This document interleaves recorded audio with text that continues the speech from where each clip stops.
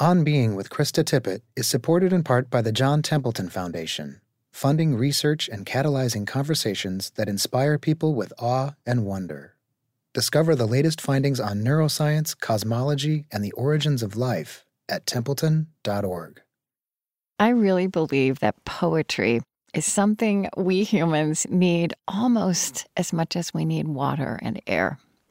We can forget this. And then there are times in a life and in the life of the world where only a poem, perhaps in the form of the lyrics of a song or a half sentence we ourselves write down, can touch the mystery of ourselves and the mystery of others. So my interest when I get into conversation with a poet is not to talk about poetry, but to delve into what this way with words and sound and silence teaches us about being fully human. This adventure we're all on that is by turns treacherous and heartbreaking and revelatory and wondrous. I've been reading Ada Limón for years and was so happy when she was named the 24th Poet Laureate of the United States. And it was an incredible treat to interview her before 1,000 people packed together in a concert hall on a cold Minnesota night. Her presence on that stage was electric. I think we all came a little bit more alive. And I'm not sure I've had a conversation across all these years that was a more unexpected and exuberant mix of gravity and laughter. Laughter of delight and of blessed relief. I'm Krista Tippett, and this is On Being.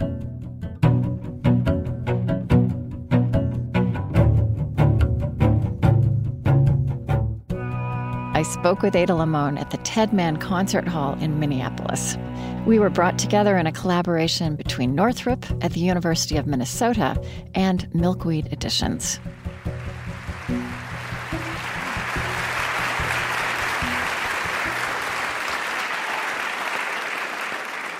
Look at all these people. Oh my. I want to say, first of all, how happy I am to be doing something with Milkweed, which I have known since I moved to Minnesota for, over a quarter century ago, to be this magnificent but quiet local publisher. And now we have watched it in these 25 years go from strength to strength to strength. And now I'll just say it again, they are the publisher of the 24th Poet Laureate of the United States.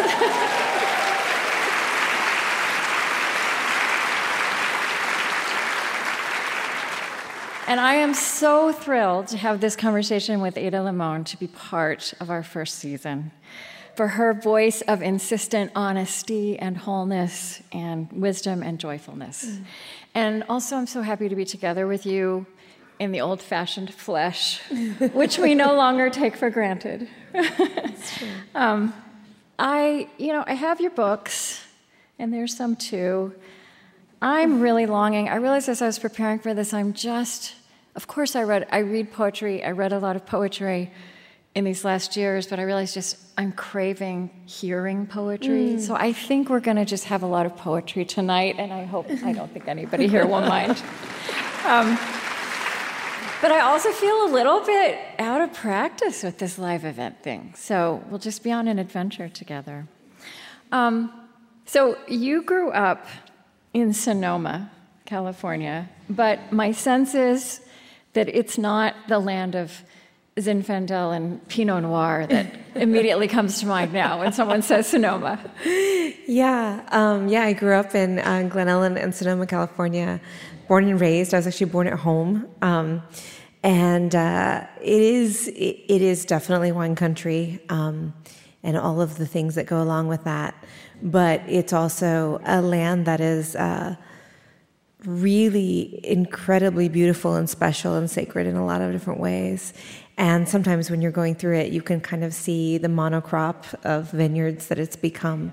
But in reality, it's home to so many different kind of wildlife. And the Sonoma Coast is a really special place in terms of how it's been preserved and protected throughout the years. So it's a very special place. Yeah. Was there a religious or spiritual background in your childhood there, however you would describe that now?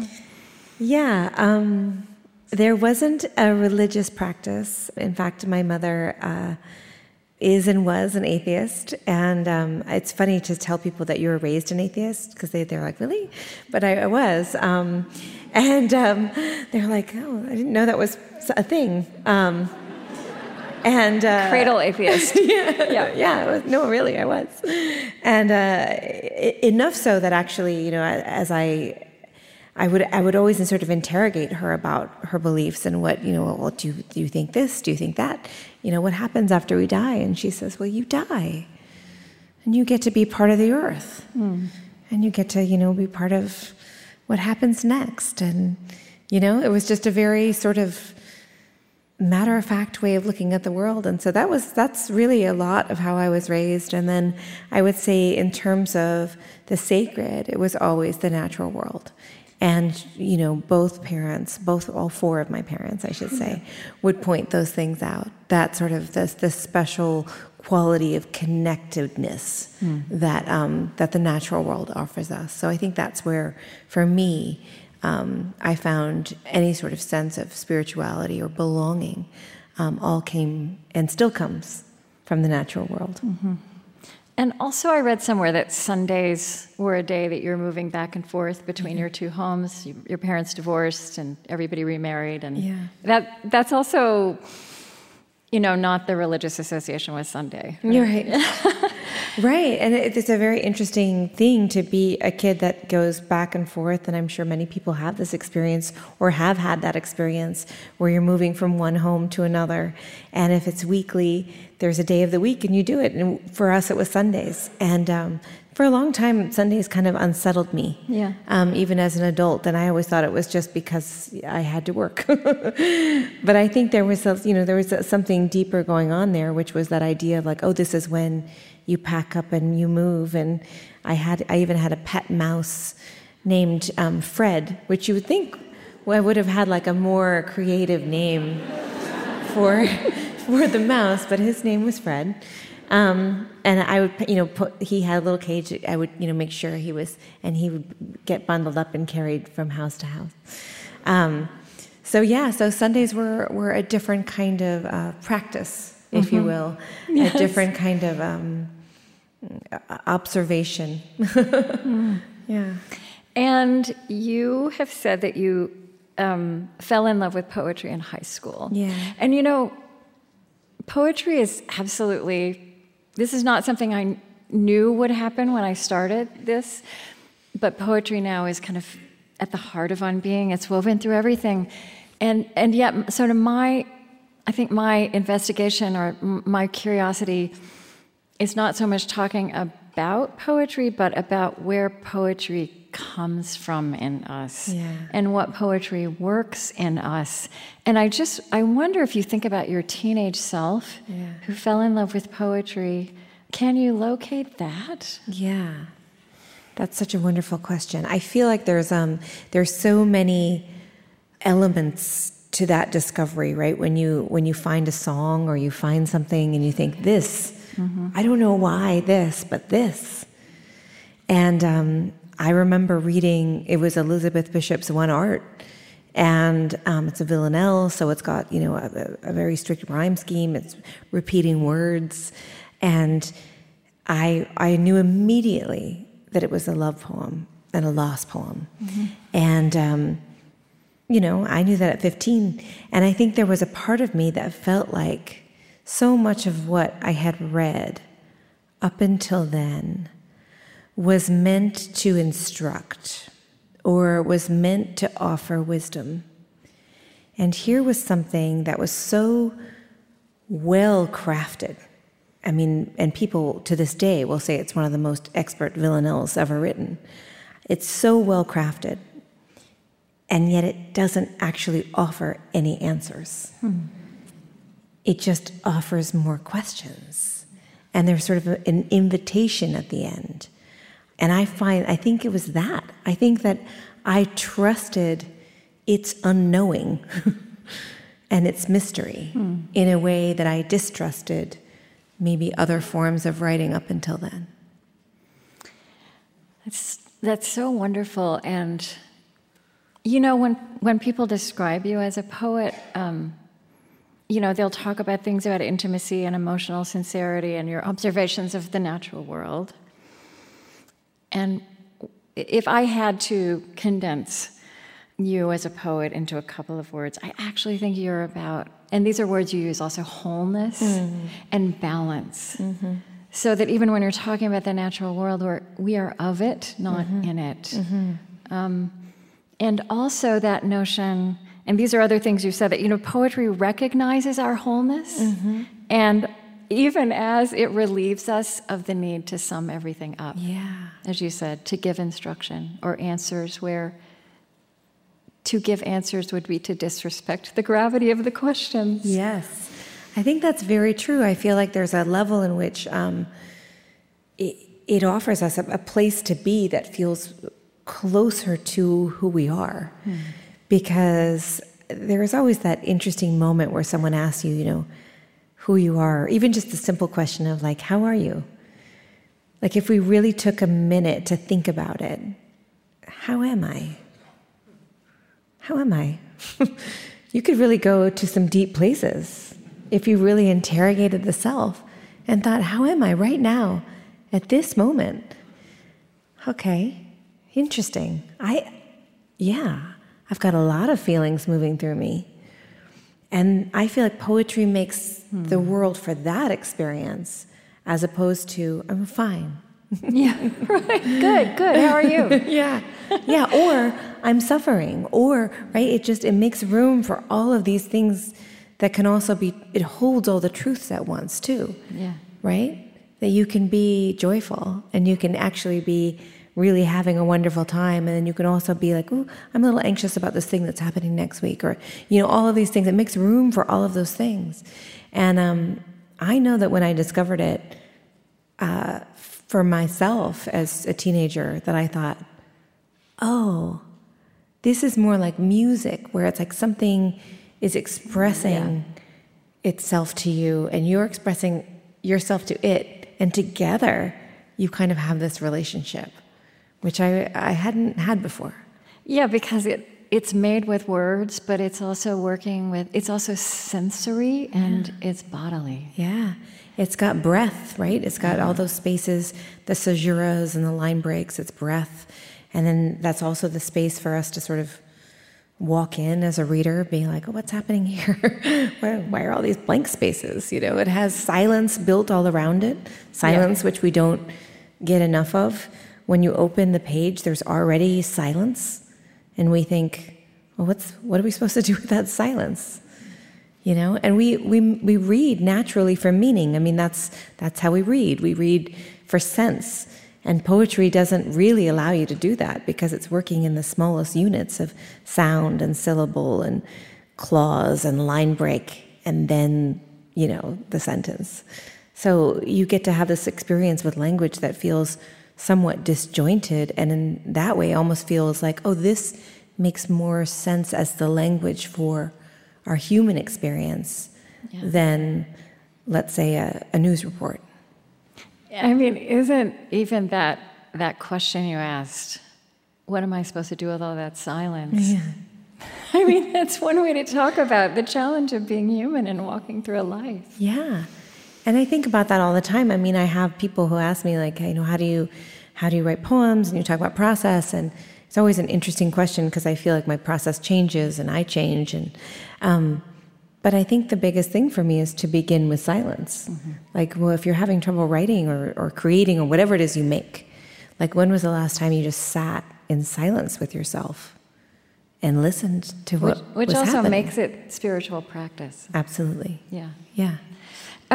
Something I remember reading is that you grew up in an English-speaking household, but your paternal grandfather spoke Spanish, and that you just loved to listen to him. Yeah. And I also just wondered if that experience of loving sound and the cadence of this language that was yours and not yours, if that also flowed into this love of poetry. Yeah, I mean, I think there was also, he also was a singer, so he would just sing, and you could, so a lot of what he knew in Spanish and remembered in Spanish were songs. So it was always this level in which what was being created and made as he was in my life was always musical. Yeah. So I think there was a lot of, not only was it music, but then it was music in Spanish. So it had this kind of wonderful way of existing in an aliveness of a language, aliveness of a second language, as opposed to just sort of a need, to get something or to use. It wasn't used as a tool. Right, it wasn't functional in a way. Exactly. Mm-hmm. So, I love it when my conversation, when I feel like the conversations I'm having start to be in conversation with each other. So, coming in future weeks is a conversation with a technologist and artist named James Bridle, whose point is that language itself, the sounds we made and the words we finally formed and the imagery and the metaphors were all primally, organically rooted in the natural world of which we were part. And that there was this break when we moved from pictographic language, which is characters which directly refer to the thing spoken, and when we moved to the phonetic alphabet. But if you look at even the letters we use in our, the A actually was initially a drawing of an ox, and M was water, and the Q has the tail of a monkey. And we've forgotten this, but something I started thinking, and I feel, once I, with this frame, really this sense of homecoming, our belonging in the natural world runs all the way through every single one of your poems. So maybe just to use a natural world metaphor, to just dip our toes into the water, would you read Sanctuary from, and it's page 6 of The Hurting Kind. Sanctuary. Suppose it's easy to slip into another's green skin, bury yourself in leaves and wait for a breaking open, a breaking out. I have before been tricked into believing I could be both an I and the world. The great I of the world is both gaze and gloss, to be swallowed by being seen, a dream, to be made whole by being not a witness, but witnessed. To be made whole by being not a witness, but witnessed. Can you say a little bit about that? I remember having this experience. I was sort of very deeply alone during the early days of the pandemic when my husband's work brought him to another state, and it was just me, the dog, and the cat, and the trees.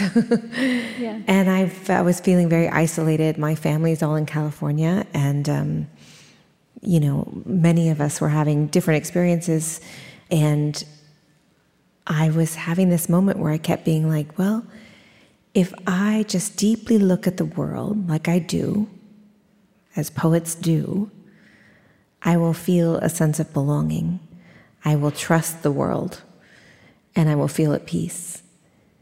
And this time, what came to me as I stood and looked at the trees was that, it isn't just me looking. It is the world and the trees and the grasses and the birds looking back. And it felt like this is the language of reciprocity. This means that I am in a reciprocal relationship with the natural world, not that it is my job to be the poet that goes and says, tree, I will describe it to you, right? I have a lot of poems that basically are that. But instead, to really have this moment of like, no, it is also, it's our work together to see one another. And to not have that bifurcated for a moment is where that poem came from. That just took me back to this moment in the pandemic where I took so many walks in my neighborhood that I've lived in for so many years and saw things I'd never seen before, including these massive, just like suddenly looking down where the trees were and seeing and understanding, just really having this moment where I understood that it's their neighborhood and I'm living in it, right? That it's not my neighborhood and they look beautiful. Yeah. I think there was these moments, that quietness, that aloneness, that solitude, that, as hard as they were, I think hopefully we've learned some lessons from that. Yeah. You said a minute ago that that poetry has breath built into it, and you said also that it's meant to make us breathe. And isn't it strange that breathing is something that we have to get better at? Yeah. I was do you remember the Colbert Report when Stephen Colbert was doing the earlier show? And he had this one skit where he said, "I love breathing. I could do it all day long." Right. And I always think about that because, of course, it's so ironic that we have to think about our breath, right? It's the thing that keeps us alive. We have to do breath work. We literally, take a deep breath. And then we get annoyed when it works, too. We're like, ugh, I feel calmer. That's right.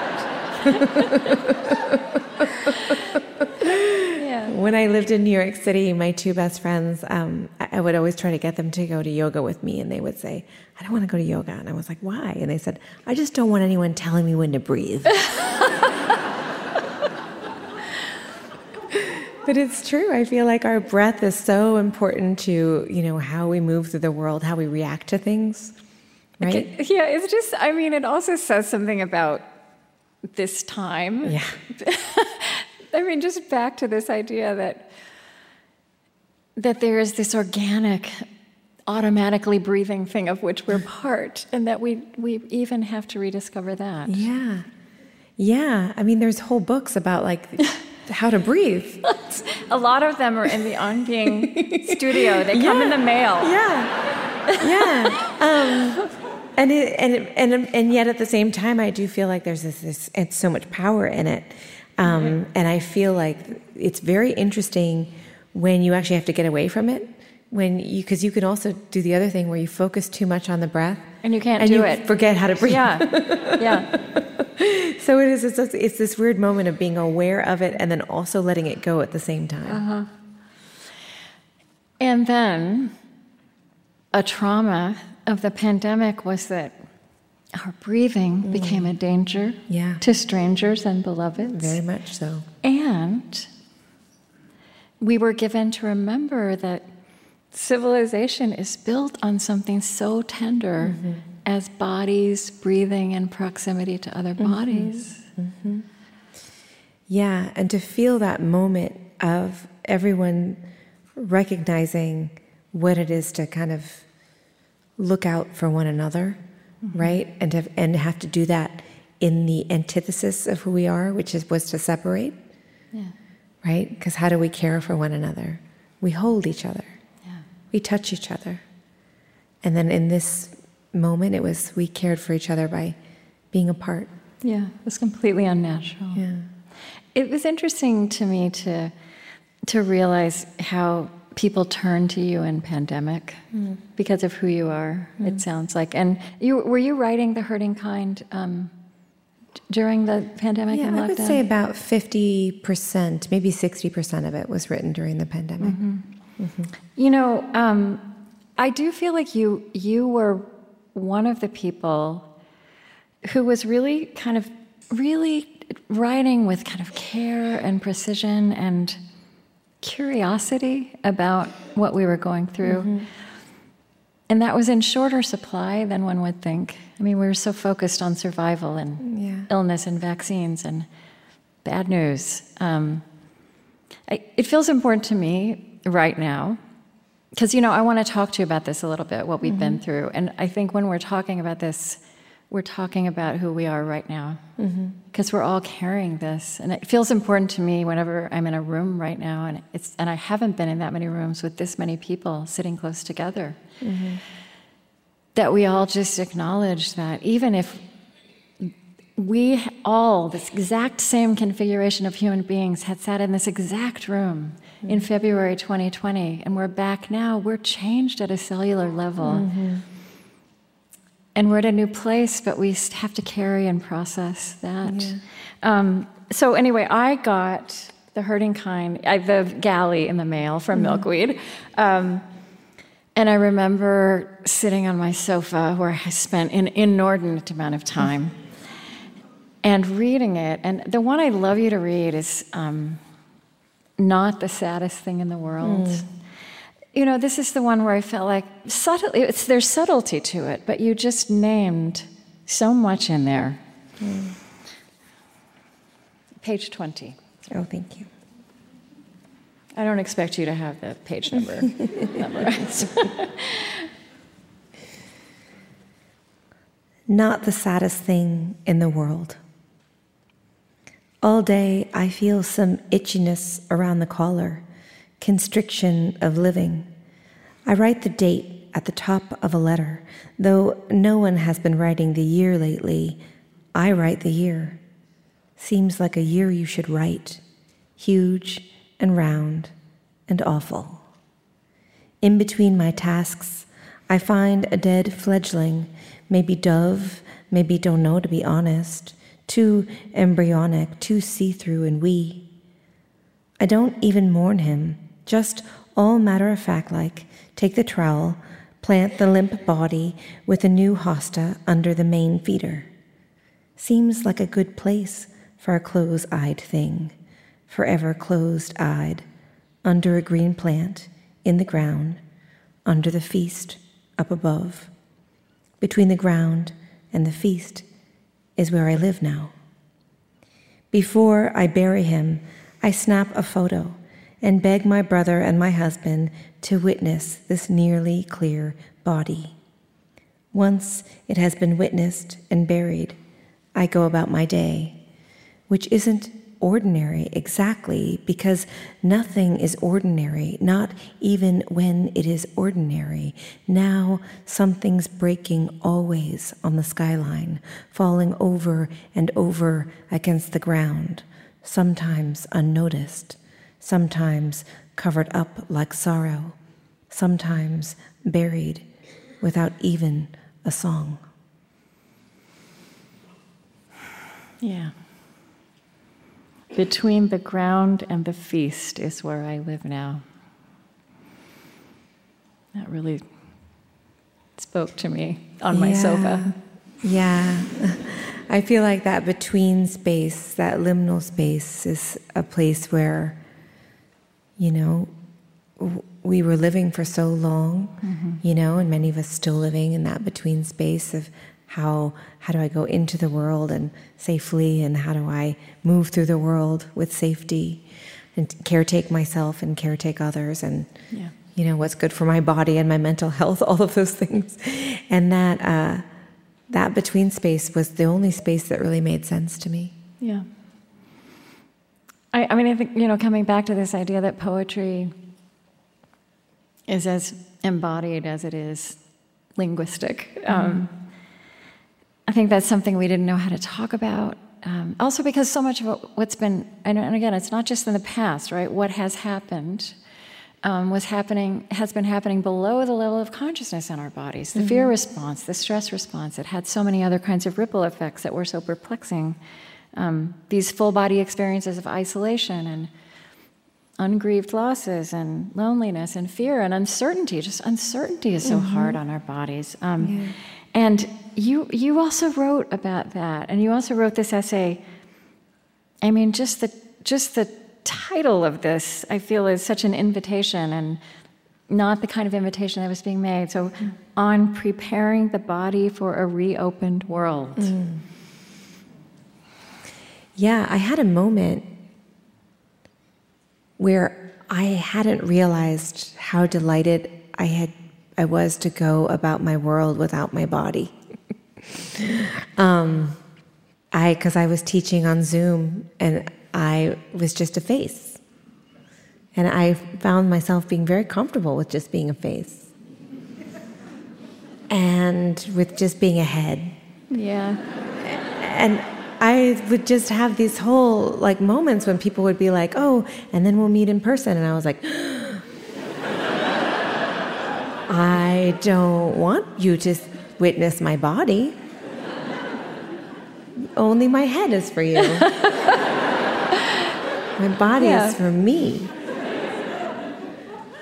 And it really struck me that how much I was like, how do I move through this world? Like remembering what it is to be a body. I think to be a woman, who moves through the world with a body, who gets commented on the body, who, for me, I have pain, so I move through the body in pain. And there was an ease, I think, that I could, that living in the head-only world was kind of a poet's dream on some level.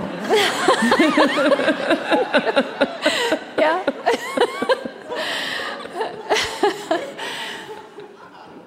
Yeah. I mean, isn't this therapeutic also for us all to laugh about this now? Also, to know that we can laugh about it now. Yeah. Yeah. And we're still, a lot of us, I think, are still a little agoraphobic. Oh, definitely. Definitely. This might be hard for some of you right here, Yeah. I think that there's a lot about being, trying to figure out who we are with ourselves. That's the work of poetry in general, right? Like we just ask questions, we get curious, we interrogate, and we ask over and over again. We say, oh, I want to write about this flower. And then we say, why this flower? Why that color? Why not that weed? What? That's like our entire world is spent that way. And then to do it on top of, really global grief, that is a very kind of different work. Mm-hmm. Because then you think, well, who am I to look at this flower? Who am I to live? Right? Mm-hmm. It comes back to these questions of like, why do I get to be lucky in this way? And is it okay for me to spend time looking at this tree? Is it okay? Is this, the danger of all poets and I think artists in general is at some moment we think we don't deserve to do this work. Mm-hmm. Because what does it do? And I feel like the thing that always kept coming back to me, especially in the early days, was like, what does it do? Well, right now it anchors you to the world. Mm-hmm. Again and again and again. Mm-hmm. And it says, you are here.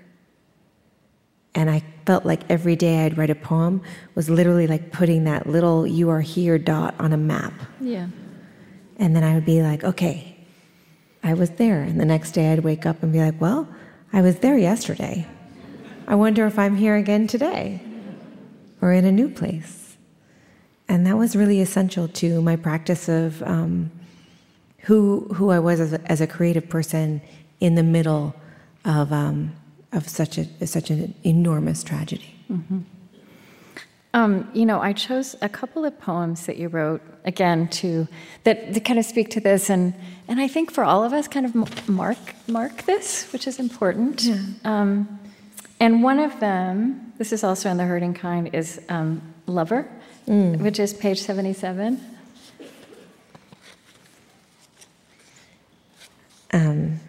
I remember writing this poem because I really love the word lover. And it's a kind of polarizing word, right? Where some of you were like, ew, as soon as I said it. I feel like I could hear that response, right? I did not hear that response. There was a little bit of like, ooh, lover.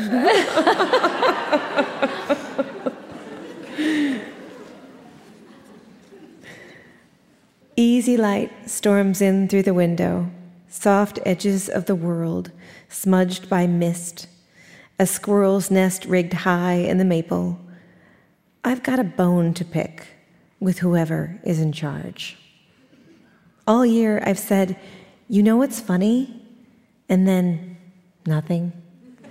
Nothing is funny. which makes me laugh in an oblivion is coming sort of way. A friend writes the word lover in a note, and I'm strangely excited for the word lover to come back. Come back, lover. Come back to the 5 and dime. I could squeal with the idea of blissful release. Oh, lover, what a word, what a world, this gray waiting. In me, a need to nestle deep into the safekeeping of sky. I am too used to nostalgia now, a sweet escape of age, centuries of pleasure before us and after us, still, right now, a softness like a worn fabric of a nightshirt. And what I do not say is, I trust the world to come back, return like a word long forgotten and maligned for all its gross tenderness, a joke told in a sunbeam, the world walking in, ready to be ravaged, open for business.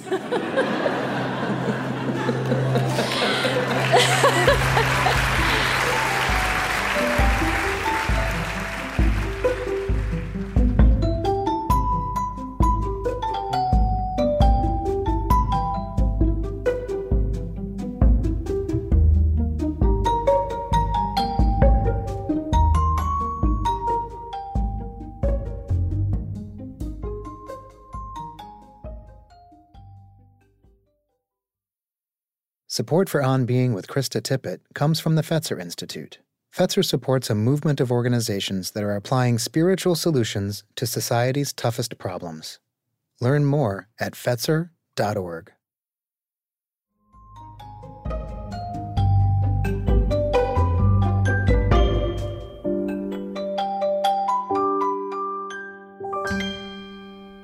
So the poem you wrote, Joint Custody, you've read it, you get asked to read it, it's wonderful, and I want you to read it. And it's kind of, I think it's something, there are things we all learned also. And I think it's in that category, but I want you to read it second, because what I found in Bright Dead Things, which was a couple of years before that, certainly pre-pandemic, in the before times, was the way you wrote, a way that you spoke of the same story of yourself. And then what we find in the second poem is a kind of evolution. Would you read, it's called Before, page 46. Yeah. I love that you did this. She's teaching me a lesson. But I mean, I've listened to every podcast she's done, so I'm aware. This is amazing. And this is about your childhood, right? And we all have this, right? Our childhood stories. Yeah. Before. No shoes and a glossy red helmet, I rode on the back of my dad's Harley at 7 years old. Before the divorce, before the new apartment, before the new marriage, before the apple tree, before the ceramics and the garbage, before the dog's chain, before the koi were all eaten by the crane, before the road between us, there was the road beneath us, and I was just big enough not to let go. Henno Road, creek just below, rough wind, chicken legs, and I never knew survival was like that. If you live, you look back and beg for it again. The hazardous bliss before you knew what you would miss. Okay. And then Joint Custody from The amazing. Hurting Kind. Several years later, and A Changed World later. Page 40. Thank you.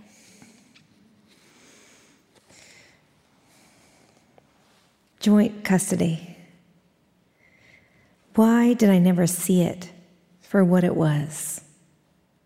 Abundance. 2 families, 2 different kitchen tables, 2 sets of rules, 2 creeks, 2 highways, 2 step-parents with their fish tanks or 8-tracks or cigarette smoke or expertise in recipes or reading skills. I cannot reverse it. The record scratched and stopped to the original chaotic track.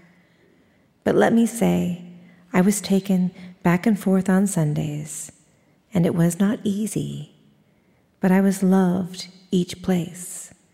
And so I have two brains now, two entirely different brains, the one that always misses where I'm not, and the one that is so relieved to finally be home.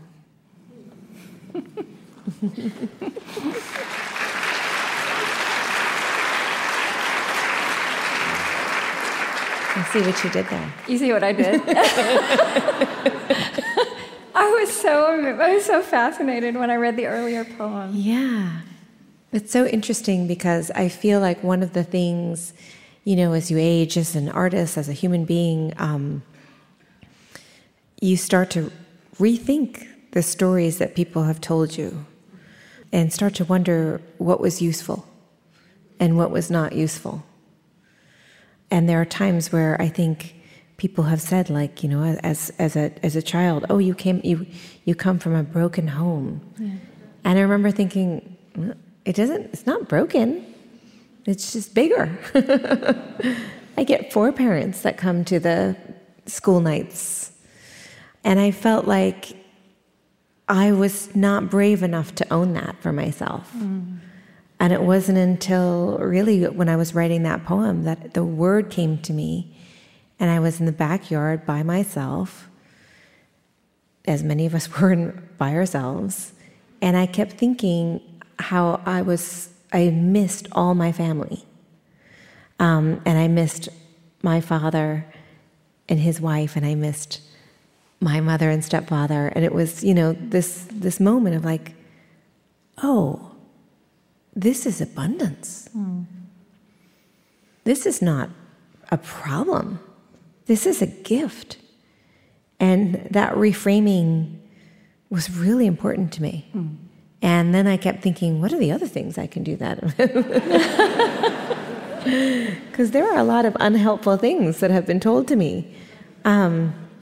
And I found it really useful, a really useful tool to go back in and start to think about what was just no longer true, or maybe had never been true.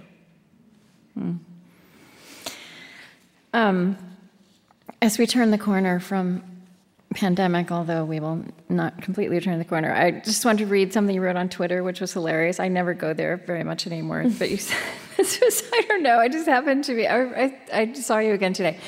I just set my wash settings to who I'd like to be in 2023. Casual, warm, normal.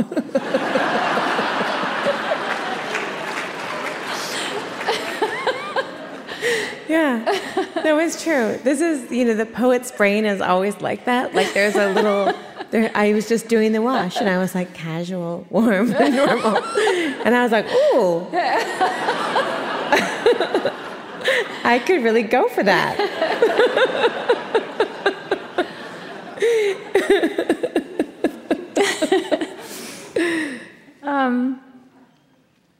Something that you reflect on a lot that I would love to just draw you out on a bit is I think people who love language the most and work with language also are most intensely aware of the limits of language, mm-hmm. and that's partly why you're working so hard. Mm-hmm.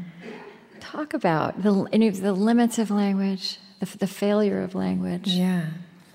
I mean, I think the failure of language is what really draws me to poetry in general. And I think most poets are drawn to that because it feels like what we're always trying to do is say something that can't always entirely be said, even in the poem, even in the completed poem.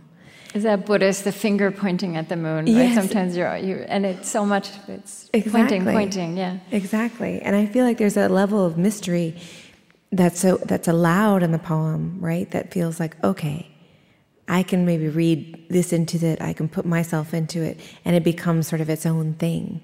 And that feels like it's an active thing as opposed to a finished thing, a closed thing. And so it's giving room to have those failures be a breaking open and for someone else to stand in it and bring whatever they want to it.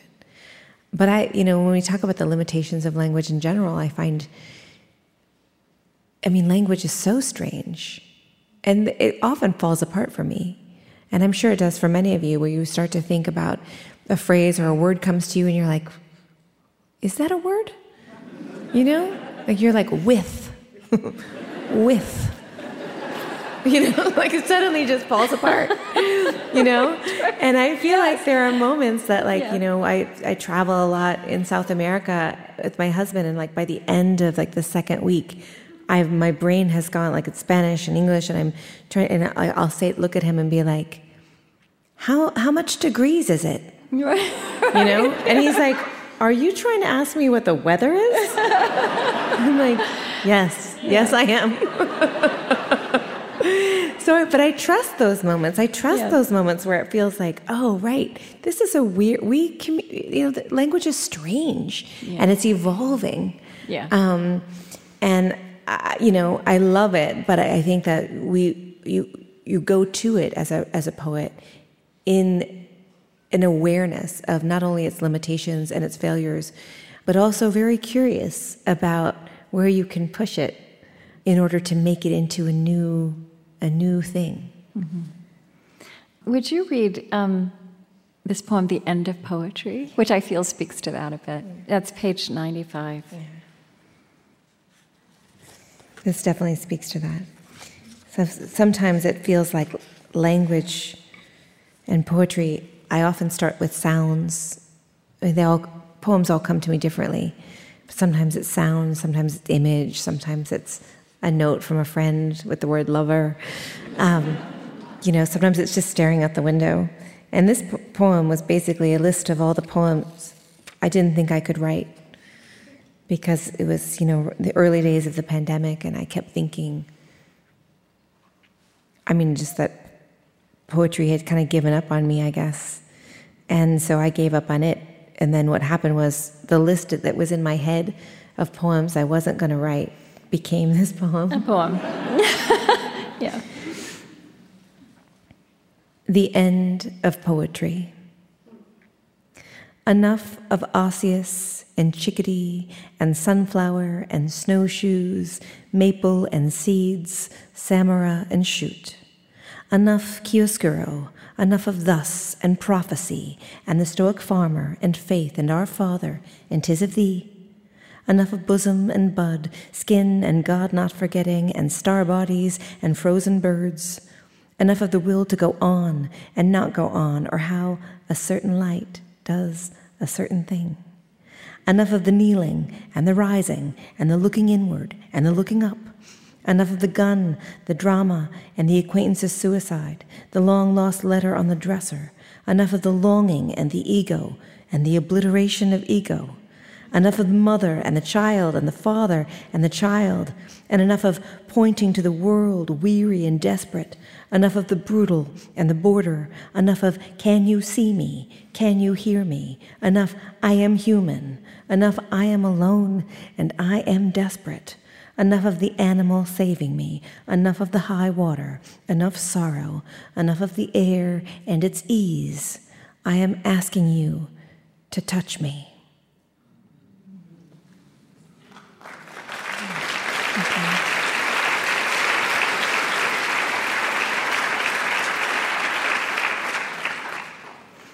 So at this point in my notes, I have 3 words in bold with exclamation points, or no, question marks. God, which I don't think we're going to get to talk about today. So we have to do this another time. Tacos. Oh, yeah. Because you did write a great essay called Taco Truck Saved My Marriage. Yeah, it's true. That maybe that speaks for itself.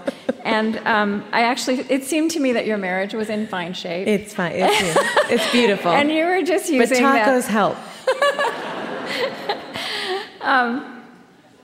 And napping, we both love. Yes. That, we don't need to belabor that. Okay, there's this poem, which I've never heard anybody ask you to read, called Where the Circles Overlap. Oh, yes. In the herding kind. And honestly, this feels to me like if I were teaching a college class, I would have somebody read this poem and say, discuss. Yeah. So can we just engage this intellectual exercise with you, because it's completely fascinating, and I'm not sure what's going on, and I'd like you to tell me. I'm so glad that you I feel like this. It brings us back to wholeness somehow. Because I love this poem, and no one has ever asked me to read this poem. Okay, you'll see why in a minute. Yeah, you're going to be like, oh. Or you'll just be like, that makes total sense to me. Where the circles overlap. We burrow, we hunch, we beg and beg. The thesis is still a river. At the top of the mountain is a murderous light, so strong it's like staring into an original joy, foundational, that brief kinship of hold and hand, the space between teeth right before they break into an expansion, a heat. We hurry, we hanker, we beg and beg. When should we mourn? We think time is always time, and place is always place. Bottle brush trees attract the nectar lovers, and we capture, capture, capture. The thesis is still the wind. The thesis has never been exile. We have never been exiled. We have been in the sun, strong and between sleep, no hot gates, no house decayed, just the bottle brush alive on all sides with want.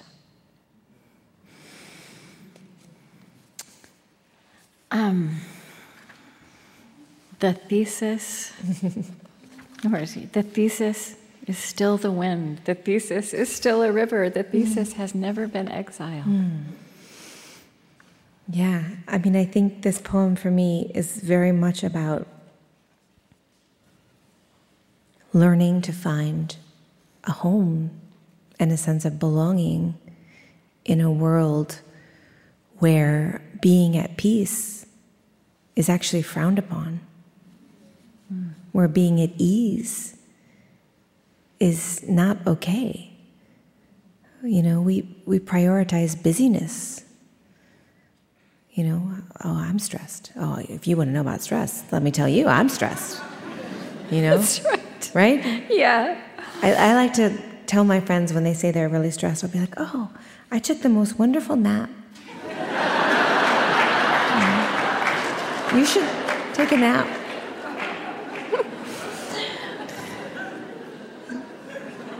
I know it's cruel. But I think there's so much in this poem that's about that idea that, you know, the thesis is let's return to the river, this idea of original belonging, that we are home, that we have enough, that we are enough. And the title comes from, you know, when you're planting a tree and you're looking for where the sun is the right space, you can draw where the circles are, and they'll tell you to plant where the circles overlap. So it's actually about fostering yourself in the sun, in the right place, creating a right habitat. And the right habitat for that, for all human flourishing, right, is for us to begin with a sense of belonging, with a sense of ease, with a sense that even though we are desirous, and even though we want all of these things, right now, being alive, being human is enough. That's really hard. And when you say, I know one shouldn't take poems apart like this, but the thesis is the river. What does that mean? What is the thesis word, or the wind? Yeah, like the original idea, like, you know, when we say like our thesis statement, or even when we say like this is how vitality right, looks. like This is what vitality it is still like. the wind, it is still the river, it is still the elements. Yeah. That's still it. We're back at the natural world metaphors and belonging. Yeah. You hosted the Slowdown podcast, a great poetry podcast, for a while, and Thank you. yeah. I guess maybe you had to quit doing that since you have this new job. You said there, in a place, as I've aged, I have more time for tenderness, for the poems that are so earnest they melt your spine a little.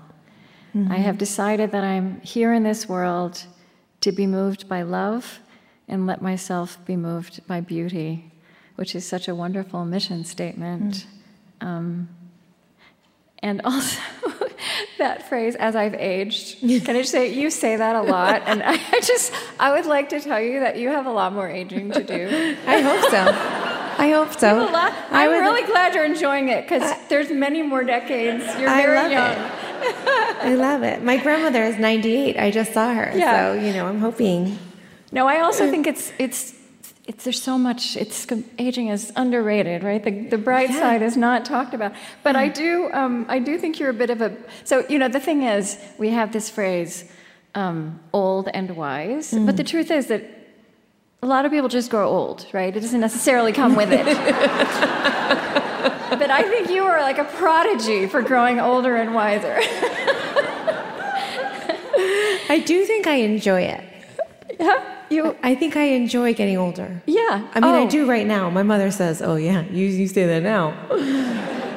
No, there's so much to enjoy. Yeah. But I love it. I love it that you're already thinking that. And I just, I'm so excited for your tenure representing poetry and representing all of us. And I'm excited that you have so many more years of aging and writing and getting wiser ahead, and we got to be here at this early stage. And I think I'd just like to end with a few more poems, because I couldn't decide which ones I wanted you to read. We haven't read much from The Carrying, which is a wonderful book. Okay, I'm going to give you some choices. Why don't you read The Quiet Machine? Actually, that's in Bright Dead Things.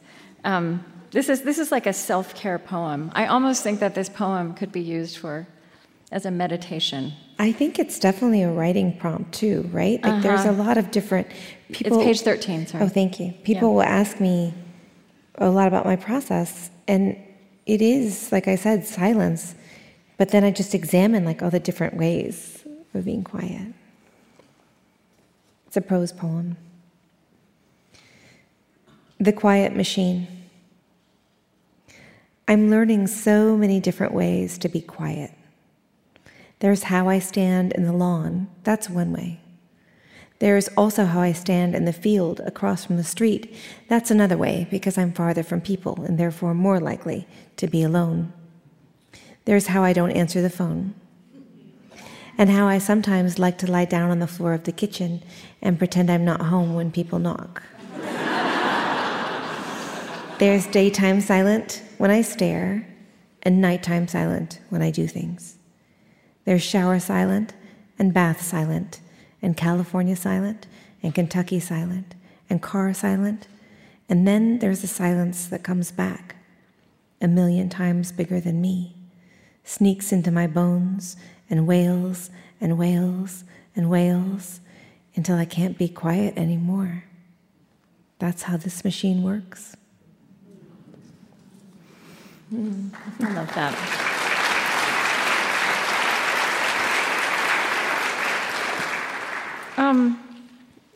So in The Carrying, there are these two poems on facing pages that both have fire in the title. These are heavier. Page 86 and page 87. I feel like the short poem, maybe read that one, the After the Fire poem, is such a wonderful example of so much of what we've been talking about, how poetry can speak to something that is impossible to speak about. Page 87. After the fire. You ever think you could cry so hard that there'd be nothing left in you? Like how the wind shakes a tree in a storm until every part of it is run through with wind. I live in the low parts now, most days a little hazy with fever and waiting for the water to stop shivering out of the body. Funny thing about grief, its hold is so bright and determined like a flame, like something almost worth living for. I think grief is something that is very, we have so much to grieve, even as we have so much to walk towards. It's so hard to speak of, to honor, to mark in this culture. I really love. Yeah, I think there's so much value in grief. Yeah. And it's continual, and that it hits you sometimes. You're never like, oh, I'm just done grieving. I mean, you can pretend you are, right? But we aren't. And then it hits you, or something, you like touch a doorknob and it reminds you of your mother's doorknob, or there's just something happens and you get all of a sudden for it to come flooding back. In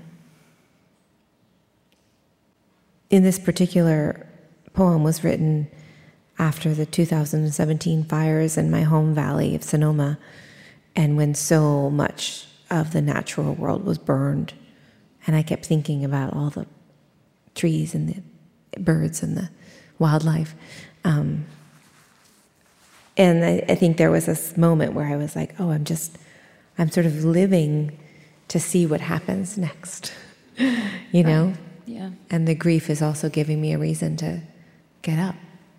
And that is so much more present with us all the time. Yeah. Mm-hmm. Yeah. So I want to do two more, also from the Carrying. Yeah. And the next one is Dead Stars, which follows a little bit in terms of how do we live in this time of catastrophe that also calls us to rise and to learn and to evolve. Yeah, I think it's very dangerous not to have hope. And if you can't have hope, I think we need a little awe, or a little wonder, or at least a little curiosity. I wrote in my notes, just my little note about what this was about, recycling and the meaning of it all. I don't think that's that. Kind of true. We boiled it down. I will say this poem began, I was telling you how poems begin sometimes with sounds, sometimes with images. This was a sound of, when everyone rolls out their recycling at the same time. And it sounds like thunder. Yes. And then you go, oh, no, that's just recycling. So that's in the poem. But it's about more than that. Dead stars. Out here, there's a bowing even the trees are doing. Winter's icy hand at the back of all of us. Black bark, slick yellow leaves, a kind of stillness that feels so mute, it's almost in another year. I am a hearth of spiders these days, a nest of trying. We point out the stars that make Orion as we take out the trash. The rolling containers, a song of suburban thunder. It's almost romantic as we adjust the waxy blue recycling bin until you say, man, we should really learn some new constellations. And it's true. We keep forgetting about Antlia, Centaurus, Draco, Lacerta, Hydra, Lyra, Lynx. But mostly we're forgetting we're dead stars too. My mouth is full of dust, and I wish to reclaim the rising, to lean in the spotlight of streetlight with you toward what's larger within us, toward how we were born. Look, we are not unspectacular things. We've come this far, survived this much. What would happen if we decided to survive more, to love harder? What if we stood up with our synapses and flesh and said, no to the rising tides, stood for the many mute mouths of the sea, of the land?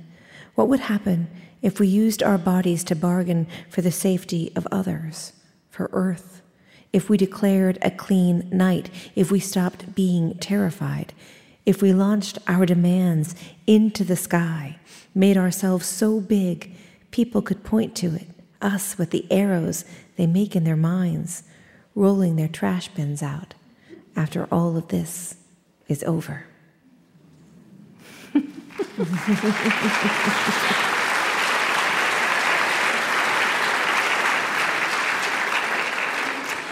So I feel like the last one I'd like for you to read for us is the new national anthem, which you read at your inauguration as poet laureate, and you mentioned that when you wrote this, when was it that you wrote it? 2016. 2016. Do you remember that? If you had thought about it. And you said that if you had, this would be the poem that would mean that you would never be poet laureate. Yeah. I was convinced. I wrote it, and then I immediately sent it to an editor who was a friend of mine and said, I don't know if you want this. And he was like, it was like up the next day on the website. I was like, oh. And then I came downstairs and I was like, Lucas, I'm never going to get to be poet laureate. The mystery of it all. And then I'll say this, that they, the Library of Congress, they're amazing, and the Librarian of Congress, Dr. Carla Hayden, had me read this poem. So, a new national anthem. The truth is, I've never cared for the national anthem. If you think about it, it's not a good song. It's too high for most of us, with the rocket's red glare. And then there are the bombs. Always, always, there is war and bombs. Once I sang it at homecoming and threw even the tenacious high school band off key. But the song didn't mean anything, just a call to the field, something to get through before the pummeling of youth. And what of the stanzas we never sing? The third that mentions no refuge could save the hireling and the slave. Perhaps the truth is every song of this country has an unsung third stanza. Something brutal snaking underneath us as we absent-mindedly sing the high notes with the beer sloshing in the stands, hoping our team wins. Don't get me wrong. I do like the flag. How it undulates in the wind like water, elemental, and best when it's humbled, brought to its knees, clung to by someone who has lost everything, when it's not a weapon, when it flickers, when it folds up so perfectly you can keep it until it's needed, until you can love it again, until the song in your mouth feels like sustenance, a song where the notes are sung by even the ageless woods, the short grass plains, the Red River Gorge, the fistful of land left unpoisoned, the song that's our birthright, that's sung in silence when it's too hard to go on, that sounds like someone's rough fingers weaving into another's, that sounds like a match being lit in an endless cave, the song that says, my bones are your bones, and your bones are my bones, and isn't that enough?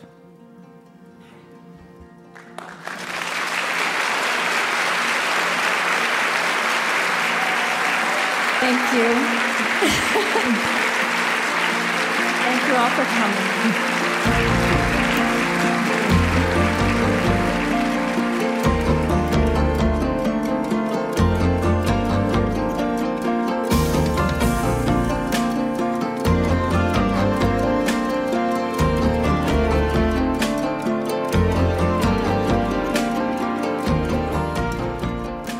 Ada Limón is the 24th Poet Laureate of the United States. Her 6 books of poetry include, most recently, The Hurting Kind. Her volume, The Carrying, won the National Book Critics Circle Award for Poetry, and her book, Bright Dead Things, was a finalist for the National Book Award. She is a former host of the poetry podcast, The Slowdown, and she teaches in the MFA program at Queen's University of Charlotte in North Carolina. Special thanks this week to Daniel Slager, Yana Demkevich, and Katie Hill at Milkweed Editions. Also, Kristen Brogdon, Lindsay Siders, Brad Kern, John Marks, Emery Snow, and the entire staff at both Northrop and the Ted Mann Concert Hall of the University of Minnesota.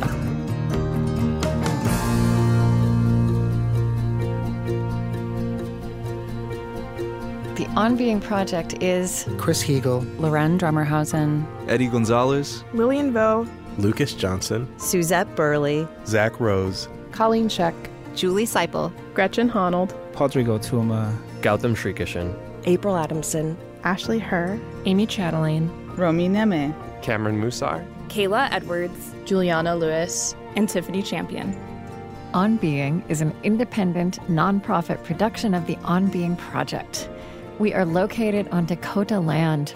Our lovely theme music is provided and composed by Zoe Keating. Our closing music was composed by Gautam Shrikishan.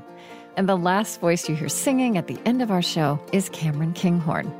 Our funding partners include the Hearthland Foundation, helping to build a more just, equitable, and connected America, one creative act at a time.